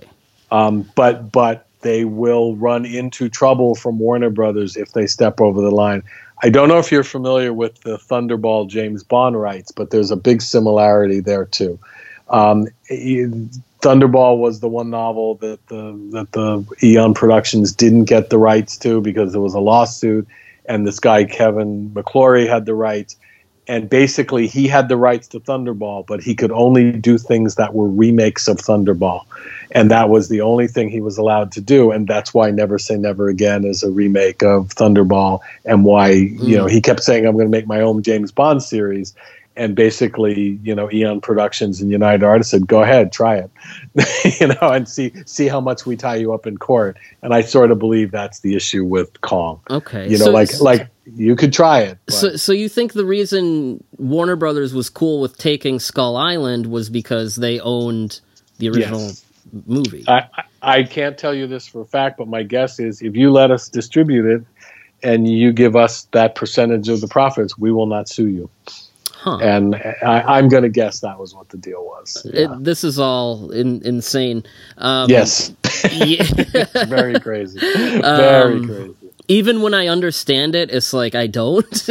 Right. Okay, well, I mean, you've said it a few times now, so should we expect a second edition of the book? Not tomorrow, but yes, you should expect one. Oh my God, that's gonna be that's working on it now. Yeah. Oh, sweet. Well, if you could devote like a whole section to this legal stuff, I will, and try and explain it as simply as possible. I have to go understand it, but once I understand it, I'll try to. Consult some trademark lawyers or whatever you got to do. Oh, absolutely. Well, I can't wait to go. I want to talk to people at Legendary and say, so what did you guys, how'd you guys work this out? But we will get there. Yeah. For sure. And like, I mean, even if you could track down the people that made those animated versions, like there's so much. You've given me roads to travel. It's kind of like the genesis of the book. The first version is like there's all these other things that happened that no one really knows the history of. So yes, right. Okay, that's awesome. So obviously King Kong has a lot of imitators. The same way, Godzilla, you have Gamera, you have these other characters, Kong has Konga, the mighty Peking Man, Ape. Are there any of those other versions that are these imitators that you have a soft spot for? Well, I have a soft spot for all of them. Whether they're all good, whether I say they're good movies is a different thing. I like Konga because it's bonkers, because a little chimp turns into a giant gorilla and then turns into a stuffed chimp. I think that's awesome. I like Konga too. Yeah. Mighty Konga Peking Man is probably my favorite of the Kong ripoffs. There were. Well, is Mighty King? Which is the one where he gives the finger to the camera? That's Mighty. Ape. Is it? That's Ape. I like that one. Yeah, because he gives the finger. And he's wearing a carpet. Yeah, so that's great. And there's certain parts where you can see the sneakers on the feet. Yeah. Yes, you can. So I guess your most recent Kong-related project, I want to kind of get into a little bit, and that is the Scream Factory Blu-ray of the '76 movie. Yeah. I mean, as you've said both here and in your book, the divisive movie, but you're someone that really loves it. So how did you get involved with this release? Did they come to you? Yeah, they actually they contacted me because I think off of the book and wanted to know if I would do the commentary, and I was honored to, because I've said this about the film a number of times. Like, I do not think it is a classic on the same level as the original film. The original film is an incredible original creation and a real cinematic landmark and masterpiece. But I do feel the 70s Kong has gotten a really unfair rap over the years, because first of all, there's so many myths about it that aren't true. And second of all, it's talk about one where they just keep repeating stuff. It's like, you guys, come on, do the research. But I also feel that it is a flawed film. Absolutely. Not saying it's not, but I think it offers a lot and contributes a lot. And I think it has an awful lot to recommend it. And I just wanted to get a fair shake.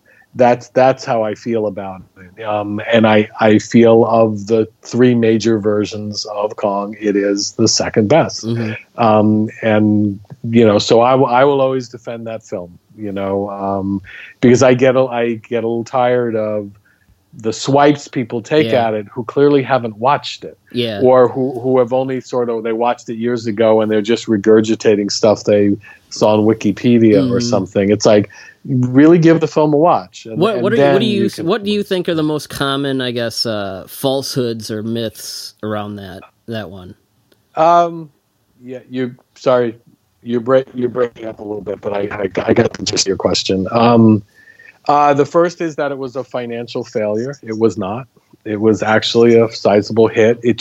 What it didn't do was beat Jaws as the #1 film at the box office. And unfortunately, the studio and Dino were all kind of running around saying they thought it would beat Jaws. So it didn't beat Jaws. But many, many movies didn't beat Jaws. But somehow that got turned into the movie's a financial flop. That reminds me of, that's very similar to the 1998 Godzilla, which I don't think the movie is very good. And it has a kind of it has a rightful reputation as something that was a mistake. But if you actually look at the box office numbers, it was a hit. It did very well. Yeah, that this is where people they exchange their feelings for something, or what they want to be true for what's true. Right.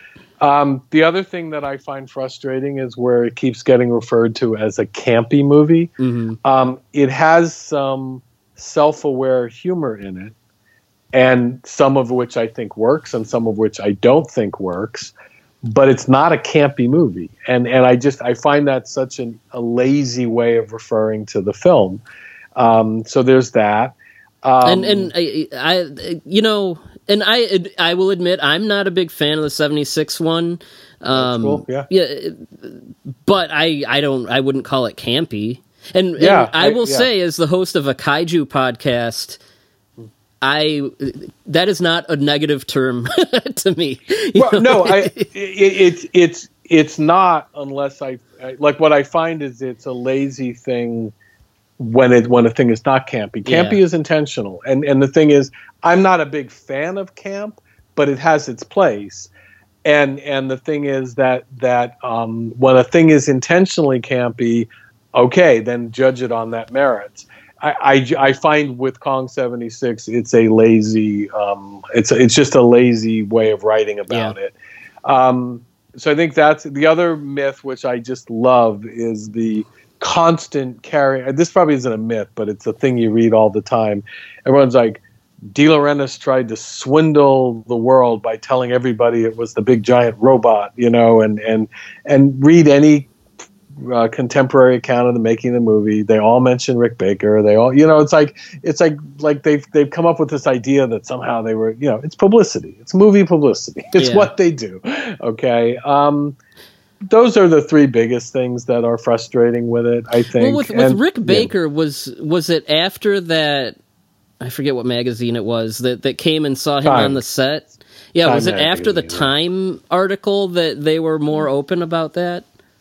They were more open about it, but also if you read the Bruce Barenberg making of book, which was written from a publicist's point of view, but that book had to be finished and prepared by sort of the end of the summer in order to be ready to be out by December.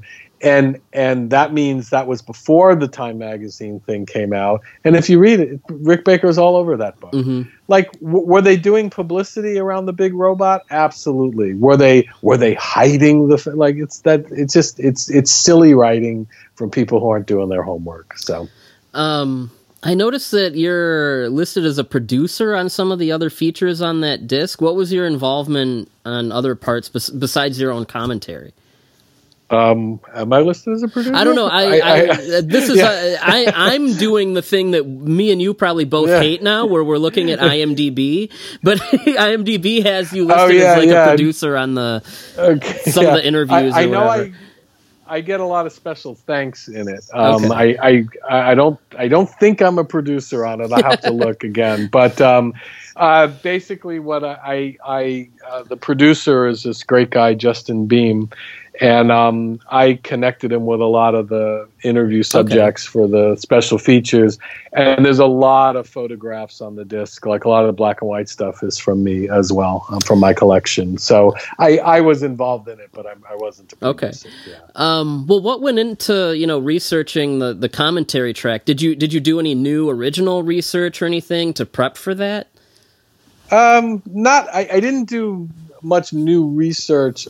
Beyond what I must say is this: I've never stopped researching the Kong films, even though the book came out a number of years ago. I've kept going. I've learned a lot of new things about all of the movies since then. Some not too many things that would radically change some of the things I wrote, but a few things that are significant that you'll see when I update the book. And so what I did do is I incorporated the new stuff that I learned into my notes for the commentary, so that it's as accurate as I have information I did the commentary back in December. Okay. So like up until December, it says all the facts in there are as recent as I could make them, some of which are different from the book, because I've learned new information since. So I did that. And then what I did is originally a lot of those commentaries are sort of extemporaneous. Someone will turn on the movie and just watch the film and talk while the movie's on. Except that the producer of the disc, he wanted a lot of different things in the commentary. He wanted me to definitely talk about the film, but he also wanted me to talk about the history of the Kong character, and he also wanted me to talk about Kong as a cultural figure. And all of that seemed like too much to just wing.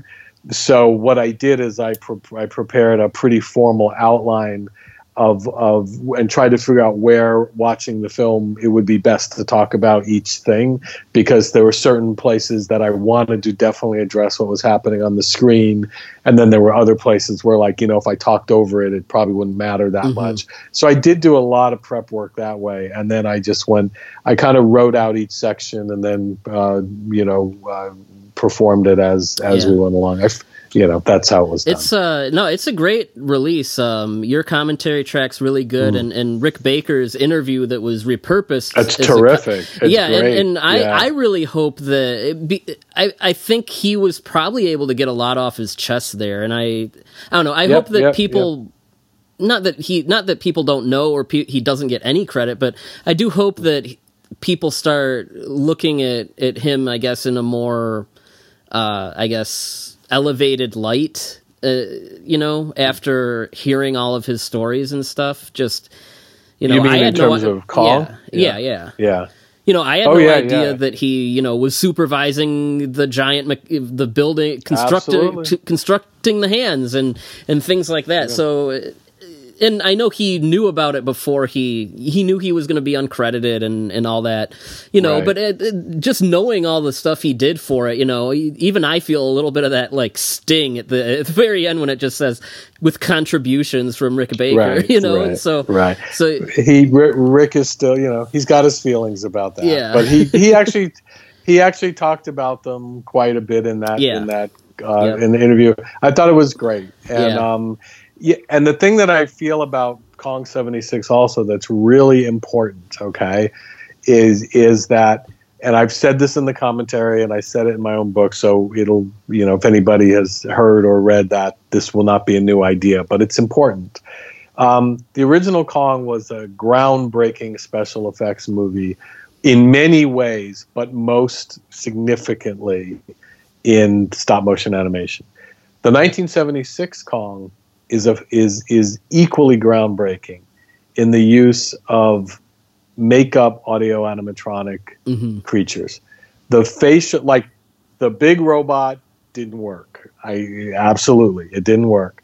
The gorilla suit leaves a lot to be desired. In some places it looks great, and in some places it doesn't look great. Those masks are groundbreaking.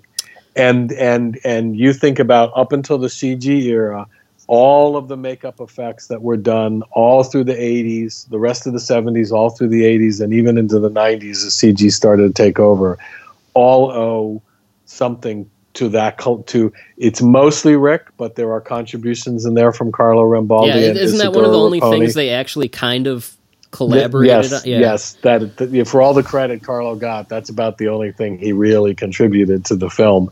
But it works wonderfully, and that's really important about that movie. And the other thing that's important about that movie, or in terms of special effects, is those hands. Yeah, those hands are they worked good, as well. They worked as well as the robot didn't work well. But there's all sorts of reasons for that. And just, I don't know if you know this or not, but I'll say this here. We rescued one of the last remaining hand about 3 years ago, and it's with the Academy of Motion Picture Arts and Sciences Museum. Where was that? And it's, it was in North Carolina. There's all reason it was in North Carolina, but basically the museum is restoring it. It will probably be a few years before it goes on display, but we did save one of those hands, and it's nice. Someday it will be on display. Not immediately, amazing. But someday. Do you ever hear the stories about what happened with the big the big robot suit? It started like it was showing up as like a sideshow attraction in third world countries or something. Dino sent it to Brazil. It was at an amusement park, and then it went Venezuela. Maybe it went to another amusement park, and then it came back, and it was in storage for 10 or 15 years out in by the airport in Los Angeles. And then it got shipped to North Carolina when Dino opened a studio there, and then sadly it kind of rotted away. Didn't it? I do know. It wasn't it like stuck on a beach or something for no, that it was in an amusement park at a beach. Okay, that's probably what I'm thinking. Amusement park, the amusement park closed down, and then but also the styrofoam Kong, the one that was at the World Trade Center, that went to another amusement park in Italy, and as far as I know, it's still there.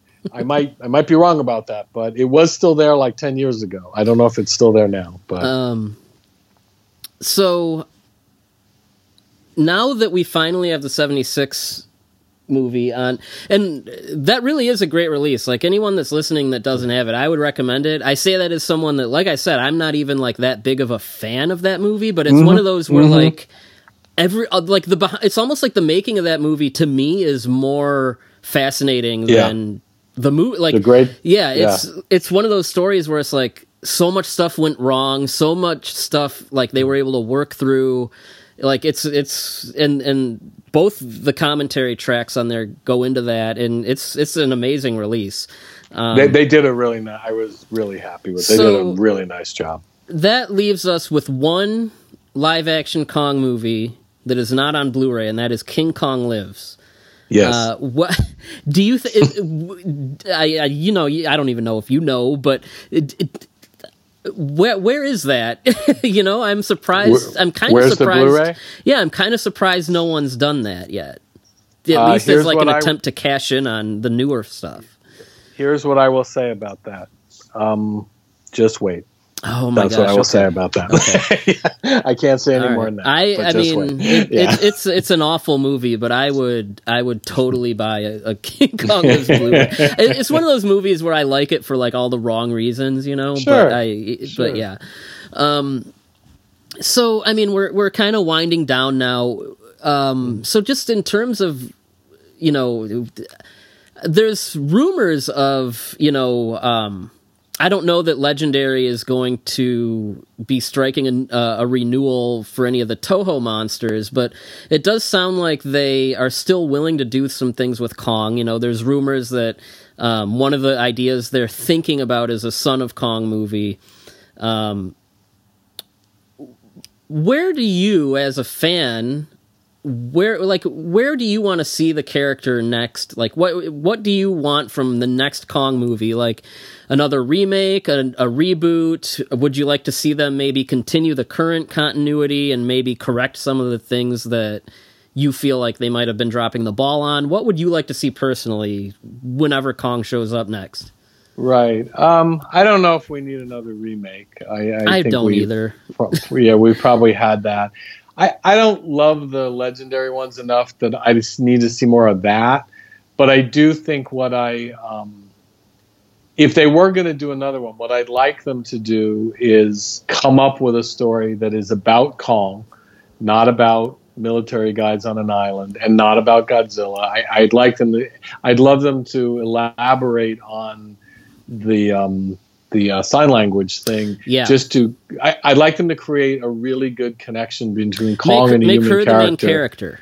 Yeah, something like that. And my thought, if they were going to go off of that, and develop a story that had some real mythic undertones to it, which I think they made a sort of an attempt in this last one, but where they did that whole underground kingdom thing. Although I thought that leaves too many questions about is Kong really sentient or whatever it is. But so I mean that all seemed a little silly to me. But the thing is, I'd like them, if they're going to do another Kong movie, it should be something obviously with spectacular action, but also with some kind of mythic underpinning. And I'd be totally okay if they go with the little girl who can talk to him with sign language.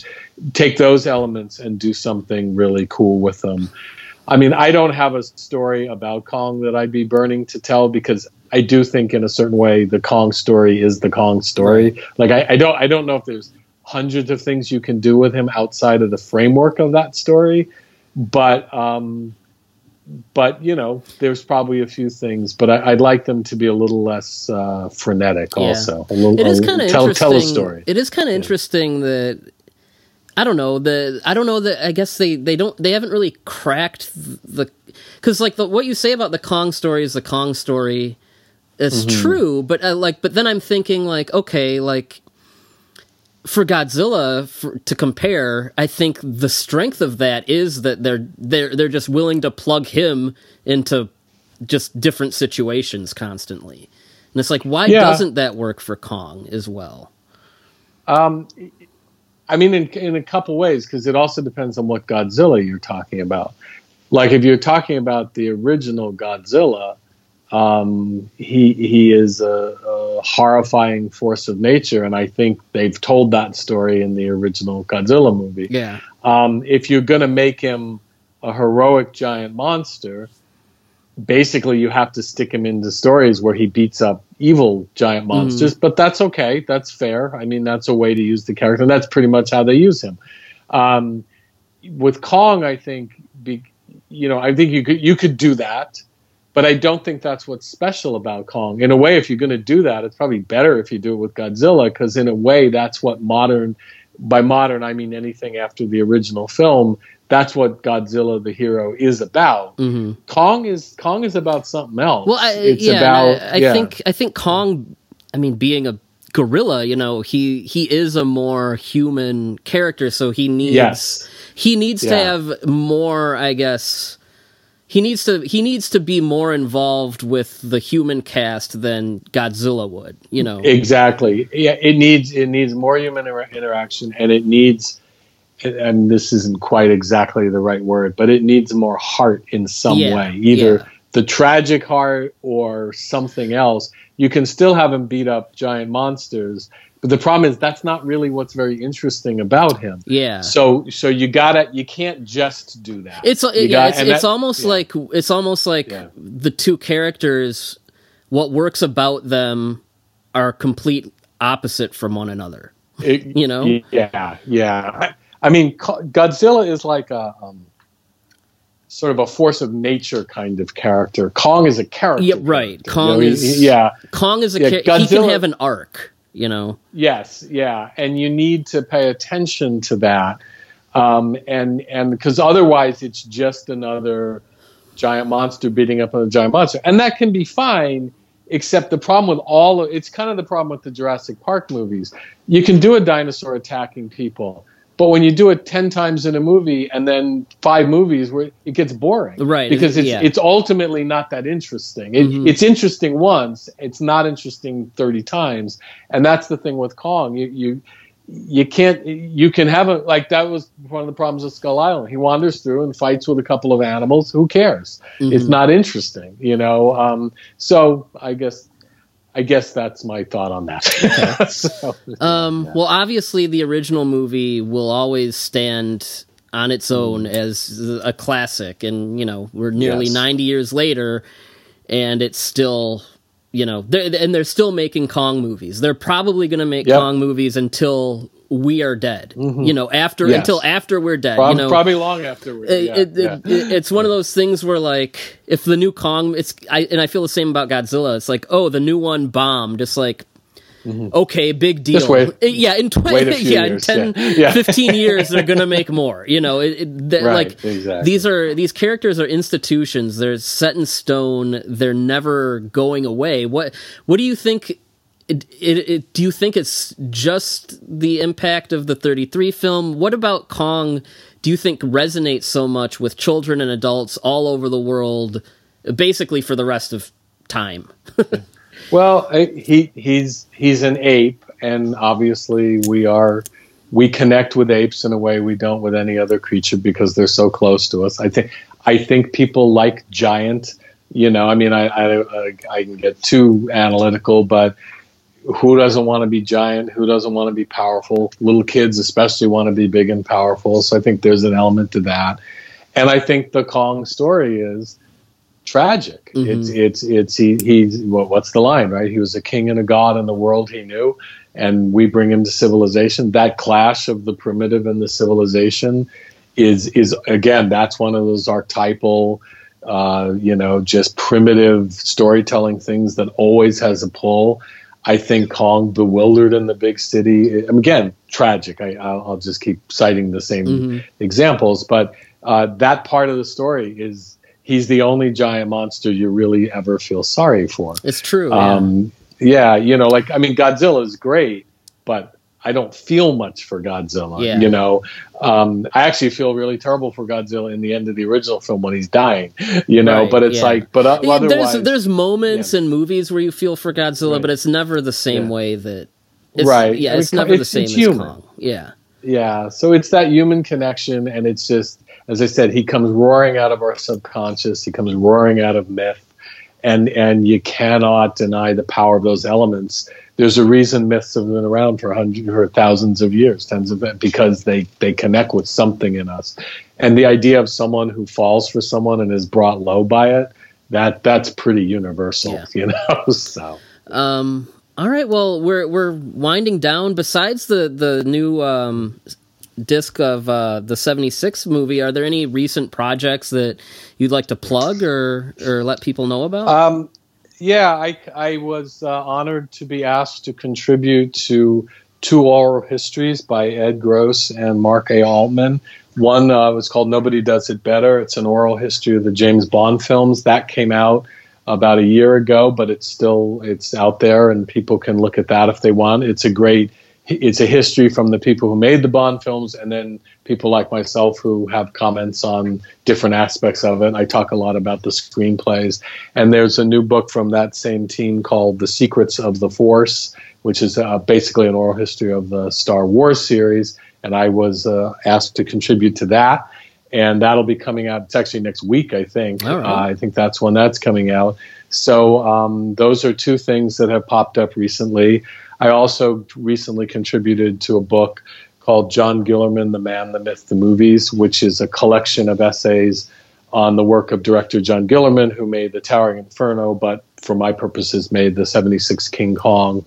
And I contributed along with it. And King Kong lives. That is true. I didn't write about that, but so those things are coming out. And if anybody wants to check out what I'm up to, I have a website, which is raymorton.com, and they can go there. And I try to keep that relatively up to date. So. Okay, awesome. Yeah, that was going to be my next question. Where can people keep up with you online? Yeah. They can go there, and then if they want to email me, there's an email feature on there, so they can just go ahead and contact me that way. Okay. Are you on Twitter or any of the socials? Yes. What am I? I'm on. What am I? Ray Morton 1, I think, on Twitter, and I'm on the other one, Instagram, also Ray Morton 1, so that people can find me there if they want to. All right. Awesome. Well, Ray, that pretty much wraps us up. I mean, this was great. As a lifelong Kong fan and as a longtime admirer of your book, I mean, I got a lot out of this. This was a lot of fun. Thank you so much. Thank you for inviting me. I had a great time. All right, and thank you, listeners, for joining us. We'll see you next time. Thank you for listening to the Kaiju Transmissions podcast. Please take a moment to rate and review us on iTunes, Podbean, and Stitcher. Make sure to subscribe for all the latest episodes. You can also check us out on Twitter at KT_podcast. You can check us out on Instagram and Facebook at Kaiju Transmissions. And you can email us at kaijutransmissions@gmail.com if you have any questions or comments. And we will see you next time.